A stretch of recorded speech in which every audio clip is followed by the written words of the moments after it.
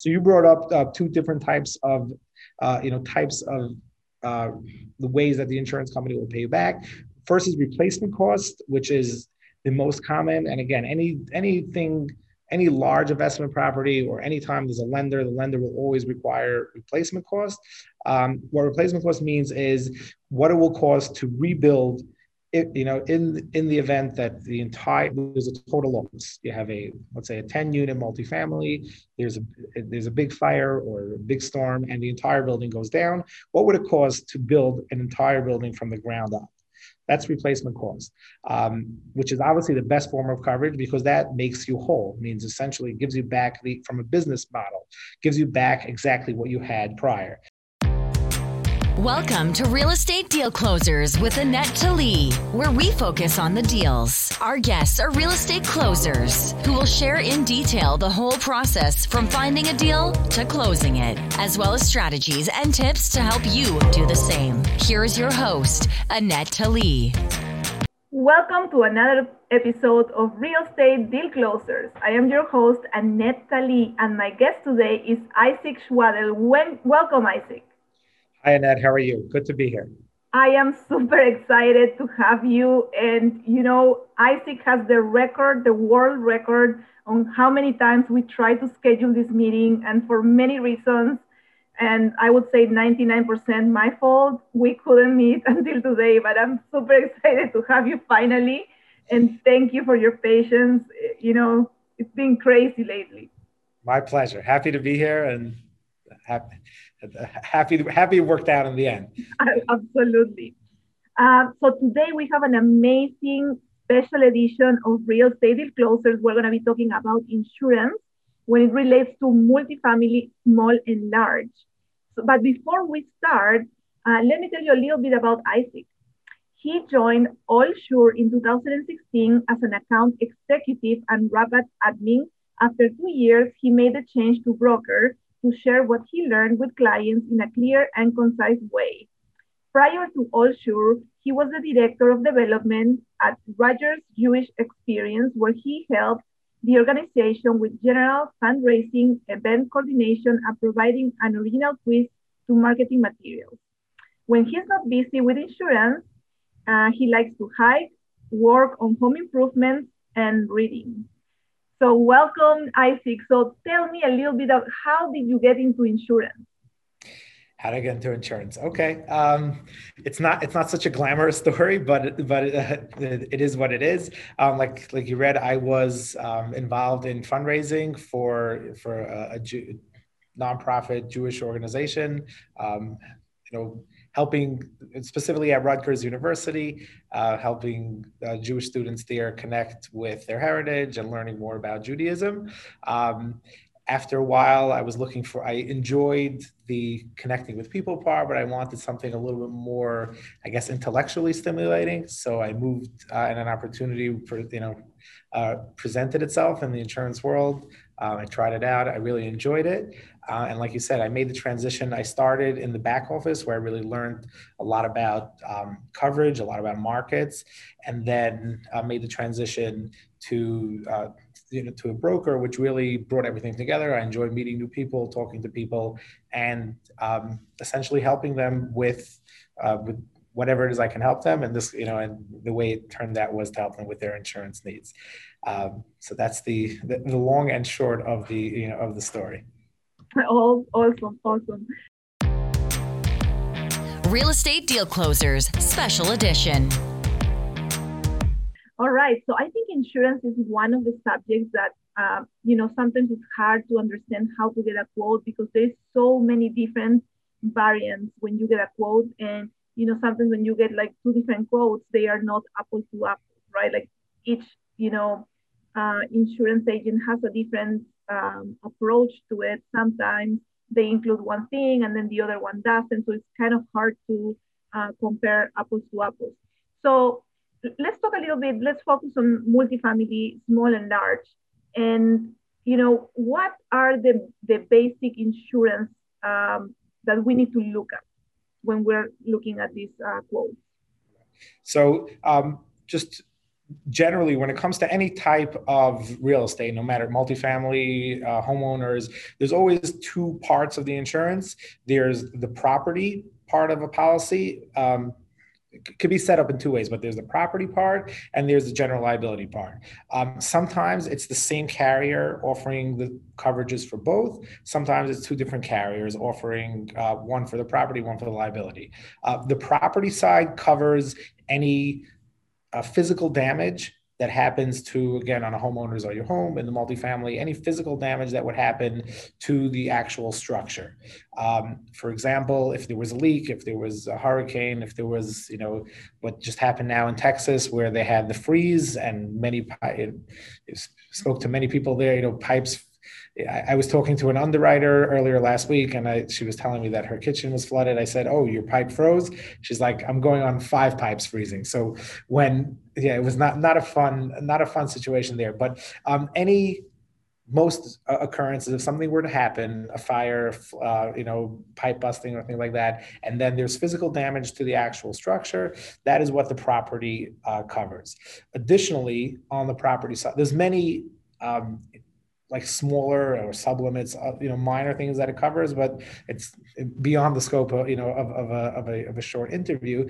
But the other major point, a factor that a property policy covers is, in the case of multifamily, would be loss of rent, would be, let's just go back to that case. There was this deep freeze in Texas, a pipe froze and ruined 2 or 3 apartments. So besides for the actual repairs, the construction repairs that you're going to need for those apartments, during the time that you're doing those repairs, obviously those apartments are not going to be up and running. You're going to be the owner operator is going to be losing those rents. So that is also included in the property part. The way the terms are, one is property and one is their business income or annual rents. That's the way that's referred to, but that's on the property side. And then the liability side, there is for any lawsuits that are brought against the owner operator, which they are legally responsible. Examples of that would be slip and fall. You're in Florida, you can't relate, but it does snow in other parts of the country. We just had here in the New York metropolitan area, we had 3-4 weeks where there was a lot of snow on the ground. Day after day, a lot of ice. God forbid, and especially this is more of a risk in a larger multifamily or garden style where you have a large spread and a lot of sidewalk, a lot of people walking around. Somebody, God forbid, slips and falls, the sidewalk wasn't treated properly, or in any place in the country, whether there's snow or not, if you have broken sidewalk, somebody slips and falls and injures themselves, they will bring a suit against the owner operator, and that's what the liability covers. On liability, there's one more piece, which is referred to either as umbrella or excess liability. And without going through the numbers, the basic concept of excess liability is that what's referred to as general liability policy caps out at a certain limit. The normal is at $1 million per occurrence. That means if somebody slips and they hurt themselves very badly and they bring a lawsuit and they're awarded $1.5 million, the general liability policy will only pay out to $1 million. Anything above that, either it's your responsibility, and what most owner operators will do, and almost all lenders will require, is that you get another layer, what's called either excess or umbrella liability, which will cover that. So those are just the very basic coverages that exist when it comes to any size, any types of property. There's the two exposures: there's the exposure of being sued because of your negligence, and there's the exposure of your property of loss of money, either because your property got damaged or because loss of rents and the like.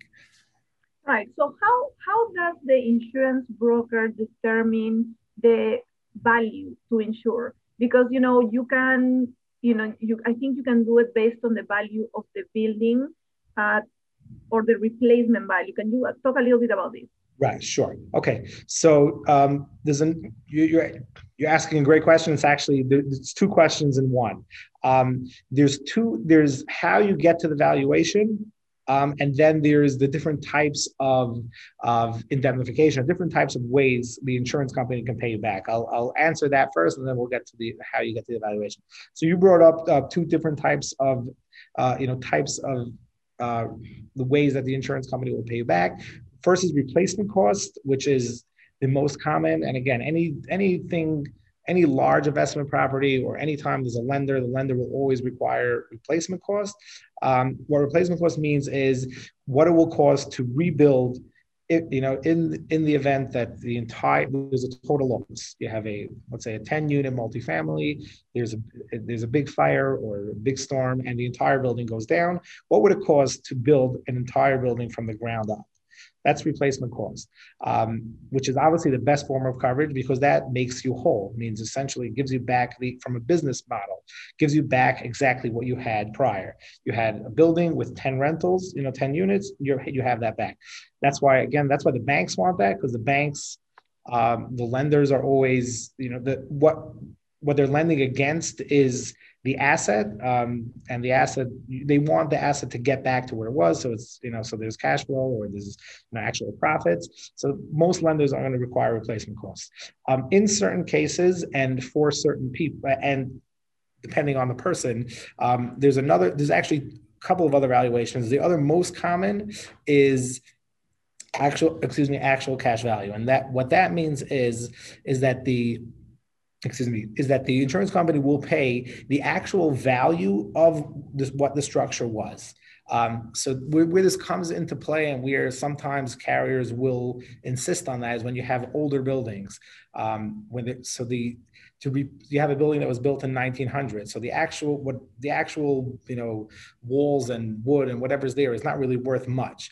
But to replace that, the difference between replacement cost and actual cash value there is significant. Either you can take the option, or sometimes, again, the carriers might insist that they're only giving actual cash value. But you as the customer, just so you know, what you're going to be left with is not anywhere near the amount of money you'll need to rebuild what you had.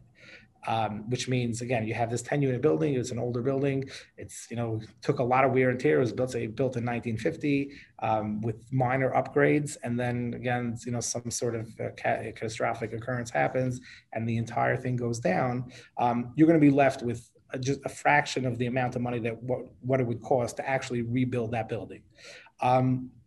So again, just a couple of things about that. Firstly, almost all lenders will frown on that, and they won't accept that because, again, you're not going to be in a position if something was lost to rebuild what you had. Additionally, this depends on the carrier. If there's a significant loss, meaning if there's, for argument's sake, let's say the building is worth $1 million and there's a large loss, 50, 60, 70, 100,000. Different carriers will evaluate it differently, but there's a chance that they'll only pay actual cash value for that loss, and you won't be able to repair the building. I mean, you can do it, but you're going to have to shell money out of your own pocket to repair the building because they're only going to provide actual cash value. So it's not great coverage. The flip side is because the insurance company is offering you less money, the premiums are lower.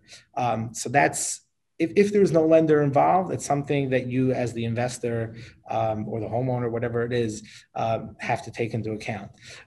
One interesting thing that we have seen is a sort of a blend on older buildings, particularly in high wind or hail areas, the middle of the United States where there's tornadoes and all these twisters, all these fun stuff. There, a lot of times the carrier will offer replacement cost on the building, but maybe actual cash value on the roof. Is something that's not super common, but something that we see, meaning some sort of combination. In most of those cases, the banks will be okay. But it's something to think about. And the reason why the carriers are doing that is because, again, the roofs are older. Because they're older, they could incur significant damage in the event of one of these tornadoes or similar events. And then excuse me, the insurance company does not want, the risk is too high. I mean, the chance of that happening is significant. They don't want to, they don't want to take on that risk. They're only going to pay for actual cash value. There is some sort of middle ground that some carriers offer, and they refer to as functional building value. What that means is that if, let's say you have a brick building, 10 units, and somehow the whole building gets, knocked down. What the insurance company will do is they're not going to give you actual cash value for that building and then leave you with nothing. They'll give you enough money to rebuild a structure that can serve the same function of the building you had prior. So it's not going to be a brick building. It might be a bare bones wood frame building, but at least you'll have a building that can have 10 apartments. But that's not super common. It's only certain carriers offer it. We have seen it; it does exist, but it's like sort of a middle ground between actual cash value and replacement cost. So that's that. Then the second part of your question was, how do you determine what replacement cost is? So there's the most, I guess, the cleanest way really is to find out construction costs in that locale. And then for this particular meaning, if it's a brick building, obviously it's going to be more expensive per square foot. If it's wood frame, it'll be a little cheaper. And then do a little bit of due diligence and then figure out the construction costs and what would it, in reality cost for this building to rebuild this building. Most of 9 out of 10 times, again, when there's a lender involved, that will be on the appraisal. But I will say that I have seen the appraisal is, there's a process and it's the bank, most of the time they outsource it, but there are good appraisers and bad appraisers. I've seen some appraisals come in so terribly off, that you'd be surprised. But the thing with a lender and appraisal is that the lender will require you to cover whatever the insurable value comes out to be in the appraisal. So there's not really much wiggle room to go lower, unless you want to go higher, you want to be safer. But the minimum a lender is going to require is, what comes out in the appraisal. The exception to that is not the exception. Some banks sometimes will only want their loan value, their loan amount covered. So let's say it's the building, just to throw out numbers, let's say it's a $15 million purchase of, a larger multifamily. For whatever reason, the loan, or let me backtrack. Let's say the replacement cost for this large multifamily would be about $15 million. You're getting it as a steal of a deal. You're paying only $6 million. You put down however much you need for the down payment. The loan is, let's say, $5.5 million. There are banks that would say, hey, all I need to see is insurance of $5.5 million, and I'm okay, because I know that I can get my collateral out. It's scary because as the investor, especially, and this I can't say this enough times, if you're an investor and you're investing your own money, you can make your own decisions. If you're investing and you're a syndicator and you're investing other people's money, it's always important to consider that other people might be more averse to risk than you are. And just selfishly, for your own reputation, if you underinsure and you cut corners and then, something were to happen, you're going to have to go back to your investors and say, hey, we try to save another $5,000 or $6,000 on the insurance policy, so we underinsured the building, and this is what happened, and now we're stuck in a bad situation.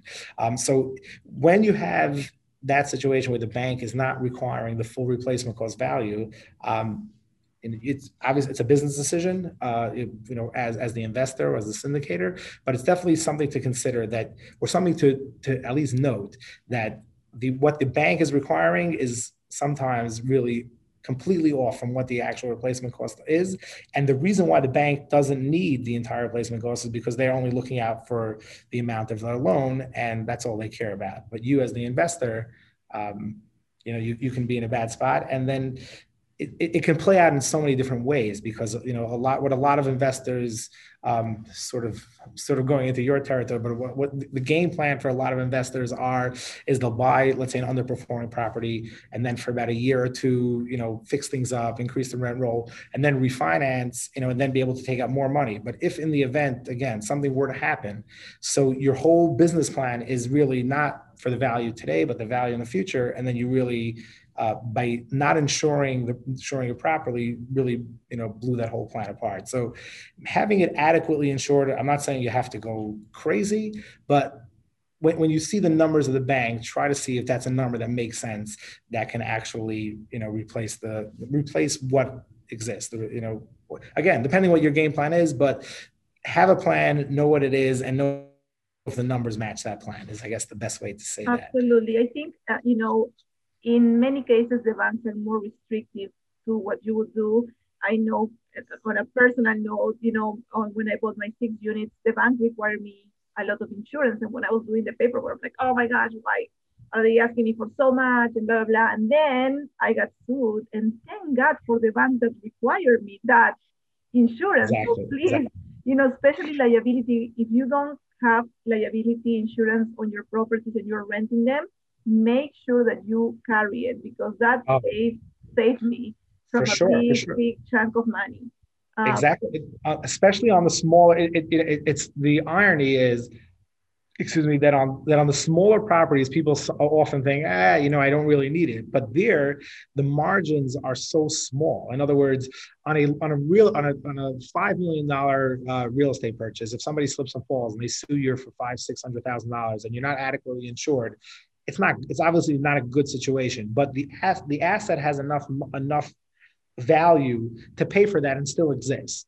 If you have, like you said, a 6 unit or 7 unit where the whole value is, can be under $1 million, and you have somebody or one or two or, a lawsuit, you could really lose the entire asset. And I would go a step further, is that if something's not even your fault, I have a client that for whatever reason, they weren't on top of the tenant's insurance. And one of the tenants had a German Shepherd, and another one of the tenants invited some guests, and there was the dog bit the guest, and there was a tremendous lawsuit. So in that case, the tenant didn't have proper insurance, and so then the case comes to the owner. And if you're not properly insured, again, on a smaller asset, the two things people don't realize. First of all, the settlements in these cases continue to rise. It is what it is. And even if you're able to settle for not an amazing amount, or people, I've had people say, "Oh, can I make the tenant sign whatever it is, that they'll never sue." Even if that, which doesn't always hold up in court, but even if that does hold up in court, the defense fees and the time that this takes to play out, if you don't have proper insurance, lawyer fees and adjust, there's so many expenses that can be involved. It's never worth it to be severely underinsured. What do you have to be overinsured? Different people have different definitions, but to be severely or underinsured is always a risk, because as much as we hope and pray that things don't happen, unfortunately they do. So yes, and let me note that the insurance found us not negligent on my case, and yet they came back for medical expenses, and they got a big amount, right? And then my insurance probably will go up after that, right? And that they proved that it was not my fault, it was not our fault, everything looked good on our side, but still, there's a lot of lawyers that will do the work and just charge them when they win the case, and they will go, they don't care, they have big packets. So especially like you said, for small buildings, make sure that you have liability insurance, and you can buy, if you own the place outright and you don't want to have property insurance because you don't want to, at least have insurance. You can get, like, for $100 a year, you can get liability up to $1 million, so it's not that expensive and it's totally worth it. Absolutely. Yeah, so I wanted to talk a little bit about pets, because like you said, you had a case of somebody, and I also heard of a case where, there was this, duplex, and they didn't have a fence, and then a pet an animal from somebody else went to their yard and bit somebody, and the owners of the property got sued, even though the pet wasn't theirs and the guest wasn't theirs, and they still got sued. So how do we navigate, pets? And, I know sometimes there are some restrictions about pets. Right. So that's a great question. And again, I'll try to answer it fully. I'll break it into two parts. There's from the coverage part. I'll start first. Is that there are policies, and what you were saying before about comparing apples to apples. There are policies, especially from the carriers who offer on the lower end of coverage, meaning very, very basic coverage. One of the exclusions that they'll put on is an animal exclusion, which means that if any lawsuits are brought against the owner because of an animal, then they will not provide coverage. And again, whether it's like you said, whether it's your fault or not your fault, two things, there's defense costs, which can be astronomical. And again, if it's a duplex, if the whole cash flow of the property is not that much, if you're going to have to sink all that into defense costs, you're going to be in a bad situation. So sometimes it's worth it to invest a little bit over time. If you look at it as investment over time into that, defense fund, if you want, that in the event that something will happen, you'll be properly covered. So it's an important exclusion to look out for. And once talking about exclusions, I'll just talk about 2 or 3 other exclusions, which are very important to look out for on multifamily. And one of them is firearms exclusion, which depending on where the asset is either an issue or not, but in zip codes with higher crime scores, carriers will put that on, and it's important either as an investor or to review it with your broker, make sure that you have that either removed or try to remove it. Sometimes they won't, and sometimes there's not options. But so meaning that they exclude, meaning that if there's a lawsuit brought against the owner, let's just play it out. If it's a high crime area and somebody shoots somebody and they get hurt or die, whatever, they get murdered, and then almost always, whenever someone gets hurt, there's a lawsuit. Almost always, those lawsuits end up at the landlord, whether they did the right thing or not. And it ends up, against you. If there's a firearm exclusion, your policy, your insurance company will not provide defense. They will not provide coverage for defense costs, and will not provide the coverage for whatever settlement the court decides, or whatever the parties decide outside of court. Right. So basically, you want to remove that exclusion. You want to make sure that exclusion is not included in your policy. Exactly. Another exclusion is the 2 that are really the same is what we refer to as abuse and molestation, and then there's assault and battery, which are all in the same thing. Again, if and we have a client again who had this. One of the reasons why they came over to our firm is because they got into a bad situation in a building in Brooklyn, in New York. They had an unfortunate story that one of their tenants was raped in the hallway, and a lawsuit was brought against them. And they unfortunately had this abuse and molestation exclusion, and they were in a whole host of trouble because they did not have proper coverage. Assault and battery is similar. If there's a fight and people get hurt, the bottom line is the unfortunate truth is that whenever something bad happens, there's always lawyers, hovering around, and they're always talking to people, and they're always offering, like you said, they have big pockets. And the people accept it because it's no money out of their pocket, because they only pay them. They only, take a cut if they win, and it can really set you back and put you in a bad situation. And again, if it's a small property and you own it outright, you can risk, the asset. If you have investors, there's someone you have to turn around to and explain to them why you don't have coverage. So it's always important, just to keep going back what you said before, to make sure that when you're comparing quotes, or even if you're not comparing quotes, to have a good understanding about what is covered and what is not, what is not covered. It's worth it for you to take the extra 10, 15, even half hour, review the policies on any asset with your broker, and they should, be willing to do that for you.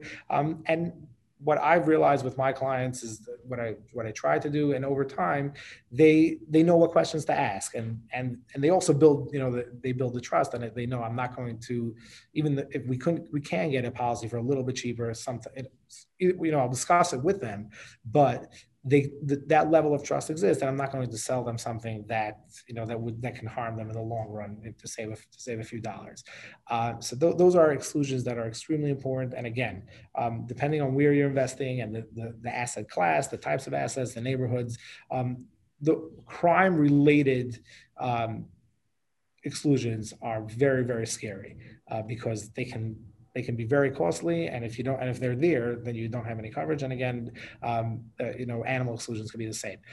Then to go back to animals, and this is turn it the other way from the landlord. A lot of landlords to restrict tenants from having pets completely is a business decision. Some people that I've worked with, and this is more on the larger multifamilies, they try to not have their pet policies that they don't allow pets for reasons other than insurance. But a lot of times, especially the small apartments, you have a small apartment and a big dog, or a small apartment and 7 cats.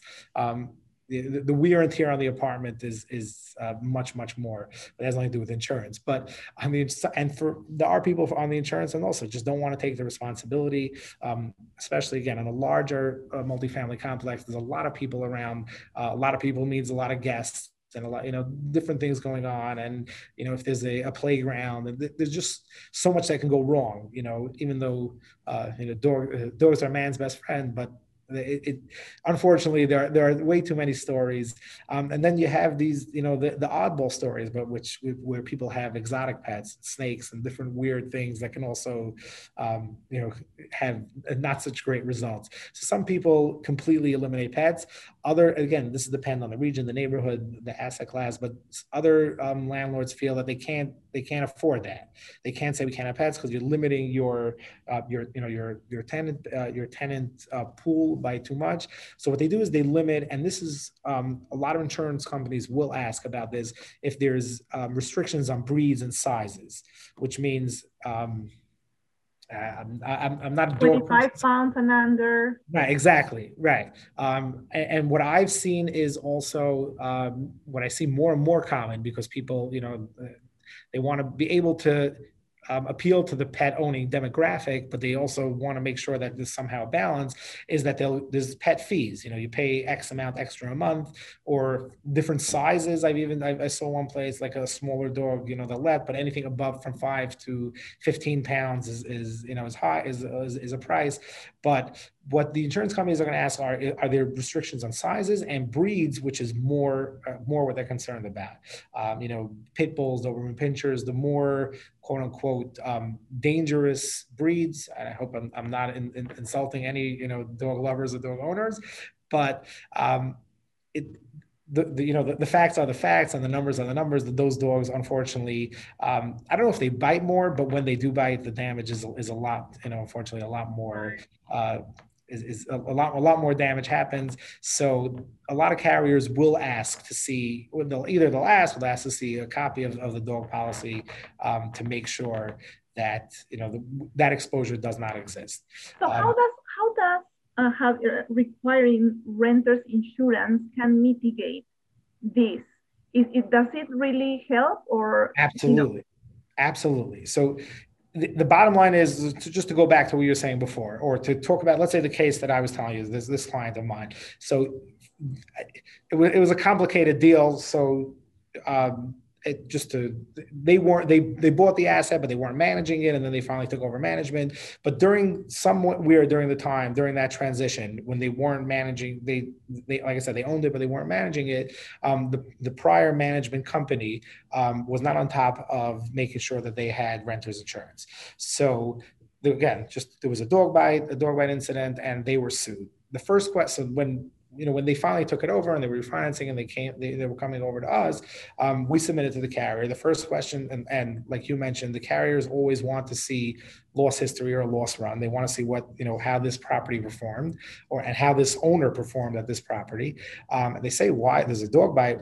Does the owner have dogs? Does the owner operator have dogs at the property? So we said no. So they said, so why is the dog bite on their policy? So it got messy, because what it shows is that they're not responsible in making sure the tenants have the proper renter's insurance.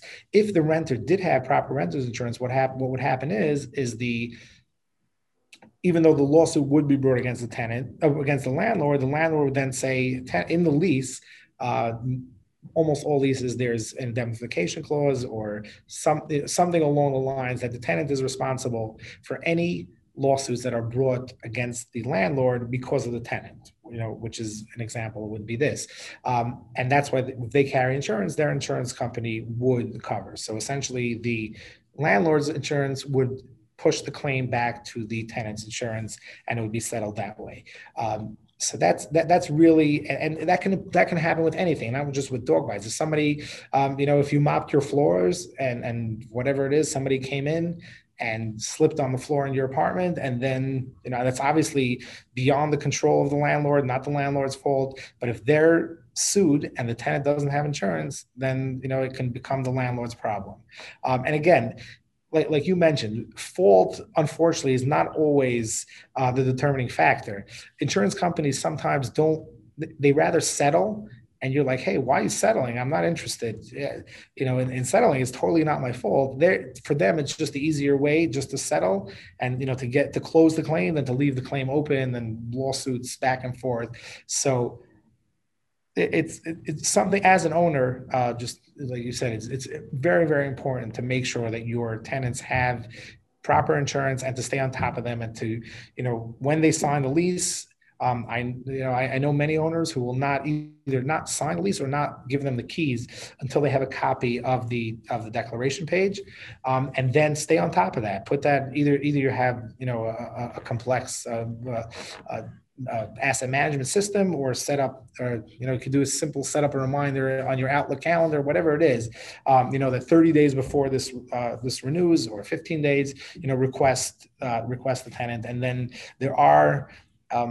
In some of the higher end buildings, we're involved in New York City in some really luxurious buildings on either on the office side or on residential side. There, they actually find the tenants, or if it's a condo association, they find the unit owners for every day or every 3 days that they don't provide proper insurance. So again, you have to know your clientele well, but you can be, even if you don't want to actually charge them, you can become a pain in the neck and call them and email them until you have a copy of that, because it really can be make it or break it. And again,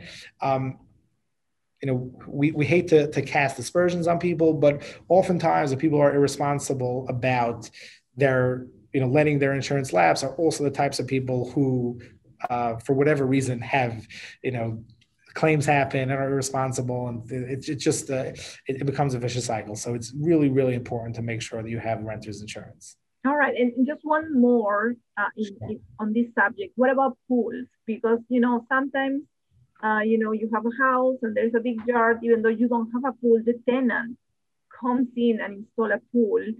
And even though you have it on your lease that the pools are not allowed. How does that affect your policy, and is there a way to protect yourself?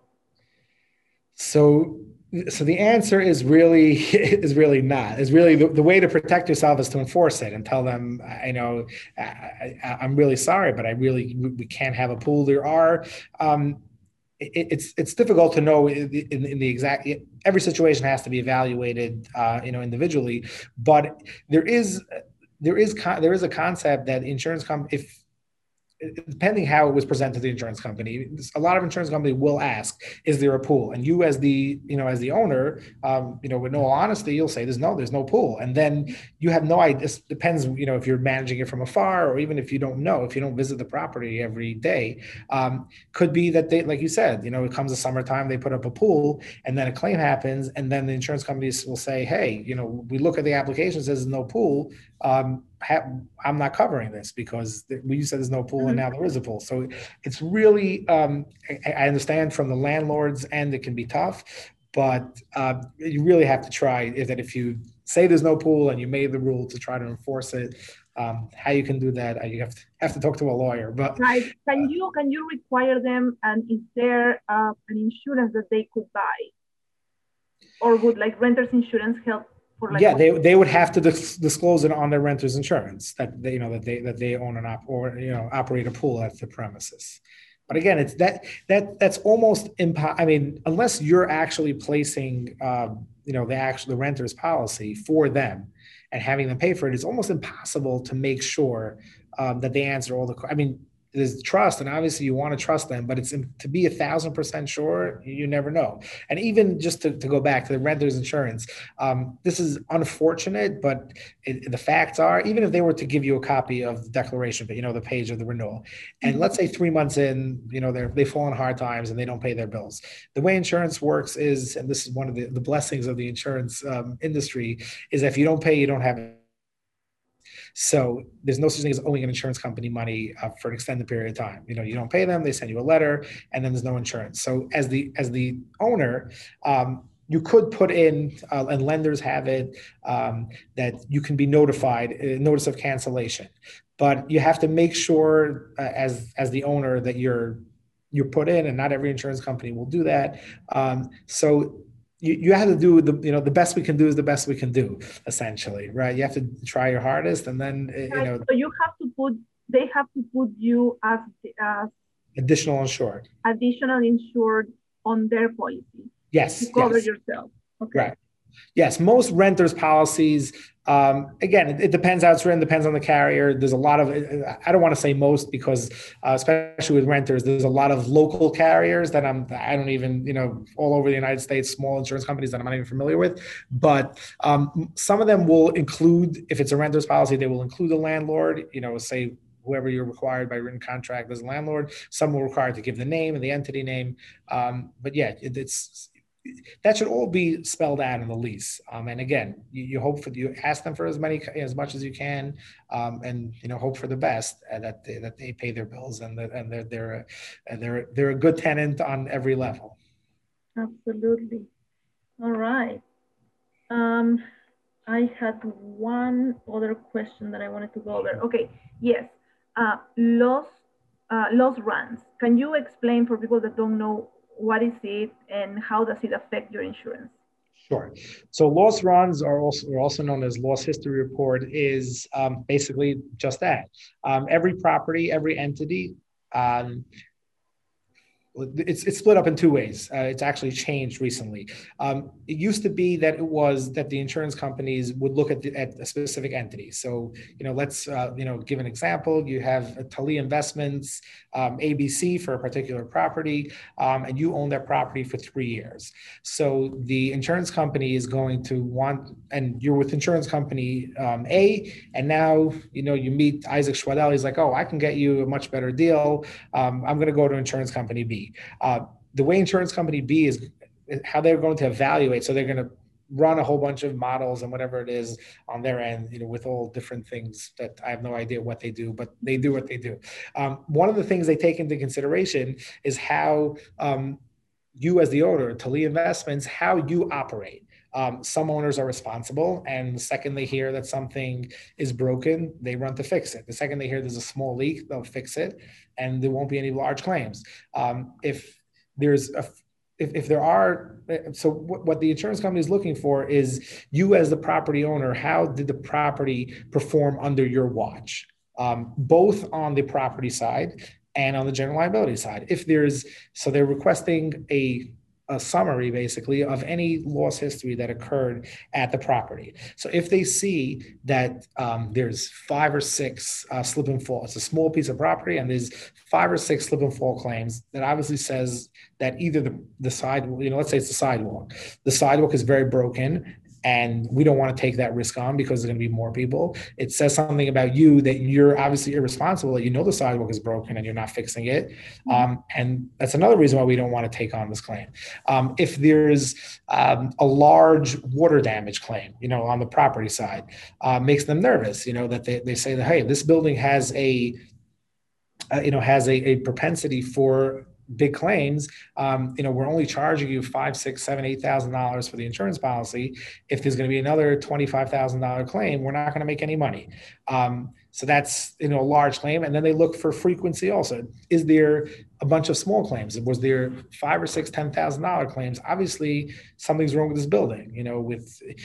Where you see that pretty often, especially here in New York City, is on newer build. When a building is brand new, the sprinkler systems in the building almost always malfunction for whatever reason. I don't know.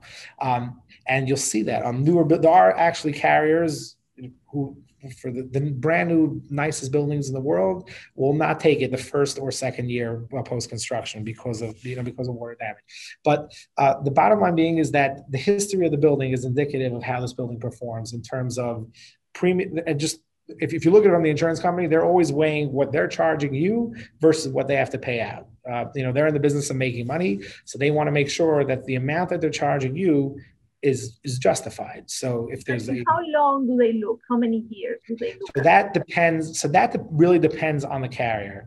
Some carriers will want, it depends on two things, actually. It depends on the carrier and depends on the size of the account. Some carriers will want 3 years, a 3-year history.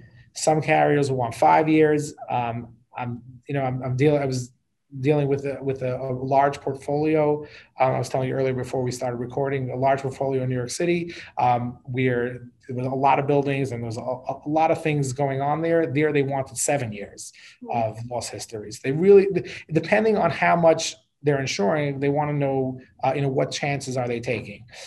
One other point that recently changed is on a new purchase. Used to be, if you were buying something brand new, we told the insurance company it was a new purchase, and they said, okay, we don't need to see loss history because the previous owner is not an indication of how the new owner is going to perform. That worked for a long time, but now insurance companies said, hey, right, there's two factors here. There's how the owner performs, but there's also how the building performs. And so on a new purchase now, almost all carriers are going to want to see a seller's loss history, which can become a real pain in the neck because not sellers, sometimes they're hiding and they don't want you to see. And sometimes it's just your broker is dealing with the seller's broker and the seller, the seller is an absentee owner and they live on the other side of the country. And it can become very, very, very difficult to get. That's just the facts of the industry. Yeah, so I guess before the loss run was attached to you when you had the property, but now they are attaching these loss runs to the property, so it goes with the property. Exactly. So it could be also, listen, multifamily owners, when you are buying, you need to ask for that because that could affect the price that you are going to be getting when you quote the insurance. Right.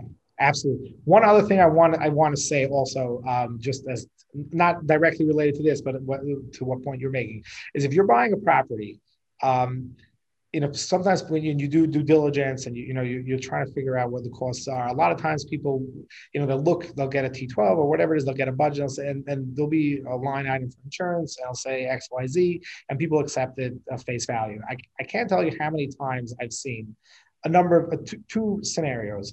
Number one is that it's just absolutely false, and it is what it is. And the second thing is that if you, especially, and this is more prevalent when you're buying on the larger multifamily purposes, sites where you're buying that from a national or a really large owner, and there is what they have is called a master policy. So they're paying very little because they have 10,000 units across all over. So they're paying a much lower rate, and you're coming in as this is your only property that you're insuring this policy.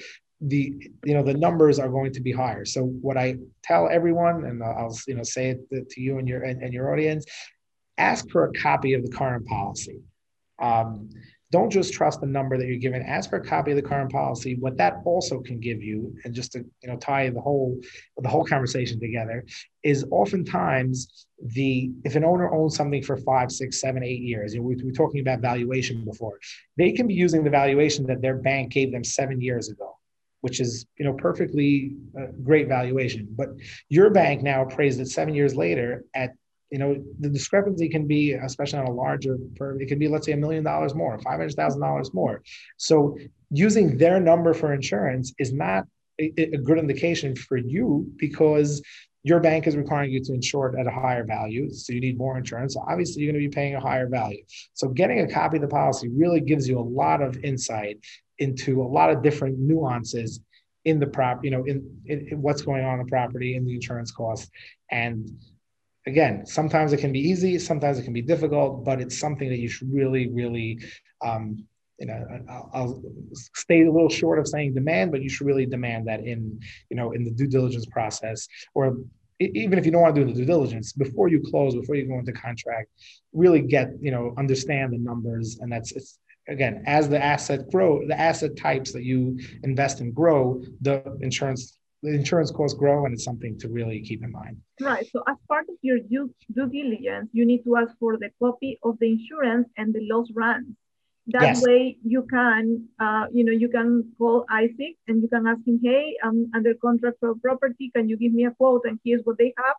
And then you can look at it and say, okay, this is underinsured, or there is too much co-insurance, or, there's no liability, enough liability. And, then you can decide what works for you. And also ask your bank, if you're financing, what are the requirements? Because, you can quote it and do your due diligence and have the same type of insurance. And then when you go to close, the bank is going to tell you, no, we require 2 million instead of 1 million. Exactly. Then you have to requote. And it does take time. I noticed, small multifamily versus large multifamily, getting a price, it takes a lot longer for large multifamily than a small multifamily. Absolutely. The small multifamilies, most of them, depending on on what type of agency you're using. But I know, with our agency, we have what's called, we're directly appointed with a lot of insurance companies, which means, I collect the information, I bring it to the back office, and then they take that information, put it into a website, and it spits out a quote. On larger multifamilies, it's actually manually underwritten, which means I don't have to go through the whole process, but there's a form. You send it over to an underwriter. They look at it. They Google. They really, really, look into what's going on, and that takes longer. And that it's just manually underwritten takes a lot longer to actually get a quote. But the good thing about that, what I like about that, and we as an agency use that, is to leverage our relationship with the underwriter. I mean, if you're just sticking it into a computer, there's not much of negotiations going on there. But if I know that, you tell me, Isaac, I'm in contract. This is the number that I want to be at. And then I go to the underwriter and he says, okay, here's, he sends me the quote and I see it's higher than what you want. I can pick up the phone or I can send them an email and say, hey, can you come down? There's that back and forth exists. Whereas on the smaller ones, when when it's less manually written, even if it is manually written, being that the premiums are smaller, there's really not so much room for negotiation. So that that's just a little bit of a difference when you're saying before, difference between large and small. On the largers, the premiums are larger. The bottom line is, when premiums are larger, there's usually someone to talk to on the other end. Again, depending on who you're dealing with, but any decent sized experienced agency should have a relationship with the underwriters to be able to negotiate. Sometimes they'll say no. I'm not saying that every time you're successful, but at least the conversation can be had. And the other thing is, when premiums are larger, there's always there's more room to to negotiate. Another thing I would say, you said when you're in contract, a service or a favor, or however you want to say it, that I offer to my clients is, even prior, when you're doing due diligence, I have no problem. You can call me up and we would say, hey, let's, what do you think the insurance cost would be here? Or does this make sense? There's a number there, and it's like, does this make sense? More than happy to help during the due diligence process. And again, it can, I don't want to say it can make or break deals, but I have been involved in deals where it has broken the deal because they thought something, and it was I'm thinking of a particular property. It was a very large property. It was 400 units, and it was on two sides of the street. One side was completely vacant. The other side was barely, it was occupied, but not completely occupied. And they were doing, it was a complicated asset. And the insurance numbers they were using in their due diligence before I got involved was just regular occupied building numbers. And it's just, vacant apartments are a lot more expensive. Construction is when you're doing major renovations is also different. So if you have a relationship with a broker, call them up. If you don't, make a relationship with a broker and have someone help you along. And if you don't have a relationship with a broker, you can call Isaac and, and he can help you. And I have to, when I was looking at a property, I was not under contract. I sent it to you and I asked you, can you give me a quick quote because I want to make sure that this makes sense, right. And he helped me. So absolutely, you got to have those relationships of people that, you trust and that you can send them your deals and they can give you a quote because it will save you a lot of time once you have a real estimate, of how much it's going to be. Exactly. Right. And one other thing, let's say in your case, so sometimes you send me, we ran it through one of those automated systems and we're able to get a quote. But what I said to you then, and I'll just say now, because we have both access, we have access, as an agency, and we are a great agency, but a lot of agencies you have access to the online portals, but you also have the human underwriting. What that does is, especially in the due diligence phase, is I can get you a quote and I can tell you you're not going to pay more than this. If when it becomes reality and you're in contract and you're getting close to closing, we obviously will go out to market and go to all the carriers and get you the best price. But when you're doing your due diligence, you want to know, a cap. So there is a lot of use in that case for the quick quotes, the quotes you're able to do online in-house, is that you can get those within pretty quickly and within a day usually, or sometimes even quicker, and then give the real estate owner, like I said, a cap. You're not going to pay more than this, and whatever, they can make their own decisions based on that. All right. And then my last question. So I want you to go over a little bit about deductible and co-insurance and what's the difference. Okay. So the two totally different things. We'll do deductible first because it's easier to understand. Deductible is simply it can be both on property and liability. And what that is essentially an amount that you have to pay out of pocket. First pay out of pocket before the insurance kicks in. So let's talk about it on the property side. Let's say there's a $5,000 deductible. So if there's a $10,000, let's say something happened and there's a $10,000 worth of damage, the first $5,000 of damage, the insured is going, right? The owner is going to have to pay out of pocket. Anything above that, then the insurance company kicks in. Almost all policies will have that per occurrence, which means if you have 10 claims a year, every single claim, the first $5,000, you're going to have to pay out of your pocket, and the insurance company is going to pay above that. That's on the property side, liability side, the same thing. If you're there, we see it less. And for much smaller amounts, but it exists. Again, if there's a lawsuit, someone slips and falls and they sue you, or there's defense costs, the first 100, 250, 500, 1,000, whatever it is, dollars, that's going to be the owner's responsibility. Anything above that, the insurance company is going to kick in. Co-insurance has to do with our conversation at the beginning. It has to do with value. Co-insurance means that if the insurance company feels, right, that you are not, you're not insuring you're not insuring the property at a proper value, what they will do is put on a co-insurance clause. And what that means is, one of the most common numbers is 80% co-insurance, which means that if the number that you're giving is less than 80% of the actual value, then the insurance company is not going for any loss, right? Even not a total loss. The insurance company is only going to cover about 80%, depending on the math, particularly, but they're not going to cover the entire loss. They're only going to cover within the ratio that you're paying less than the actual value. Okay, so for example, you have a property that the value is 150, but you tell the insurance you want to insure only 100. Right. So that's less than 80%. So mm-hmm. you only want to insure 100, and that's less than 80% of the value. So what they're going to do is they're going to see what percentage of 100 of 150, what percentage that is. And then every loss, they're going to cover with that ratio, which means, so you have a $25,000 loss, you're going to only get the ratio of 100 to 150 to replenish that loss. So again, so you have the deductible, which is, let's say, $5,000. So that's out of the picture. Then there's another $20,000 that if you were insuring it properly, that they would pay. But what they're going to do is they're saying, since you're underinsuring the building by X amount of percentage, every loss we're going to look at that you underinsured for that, and we're only going to insure the whatever percent. It's hard to do because it depends on each building. But the basic rule is whatever under 80. Once you're under 80%, or sometimes it's 90%.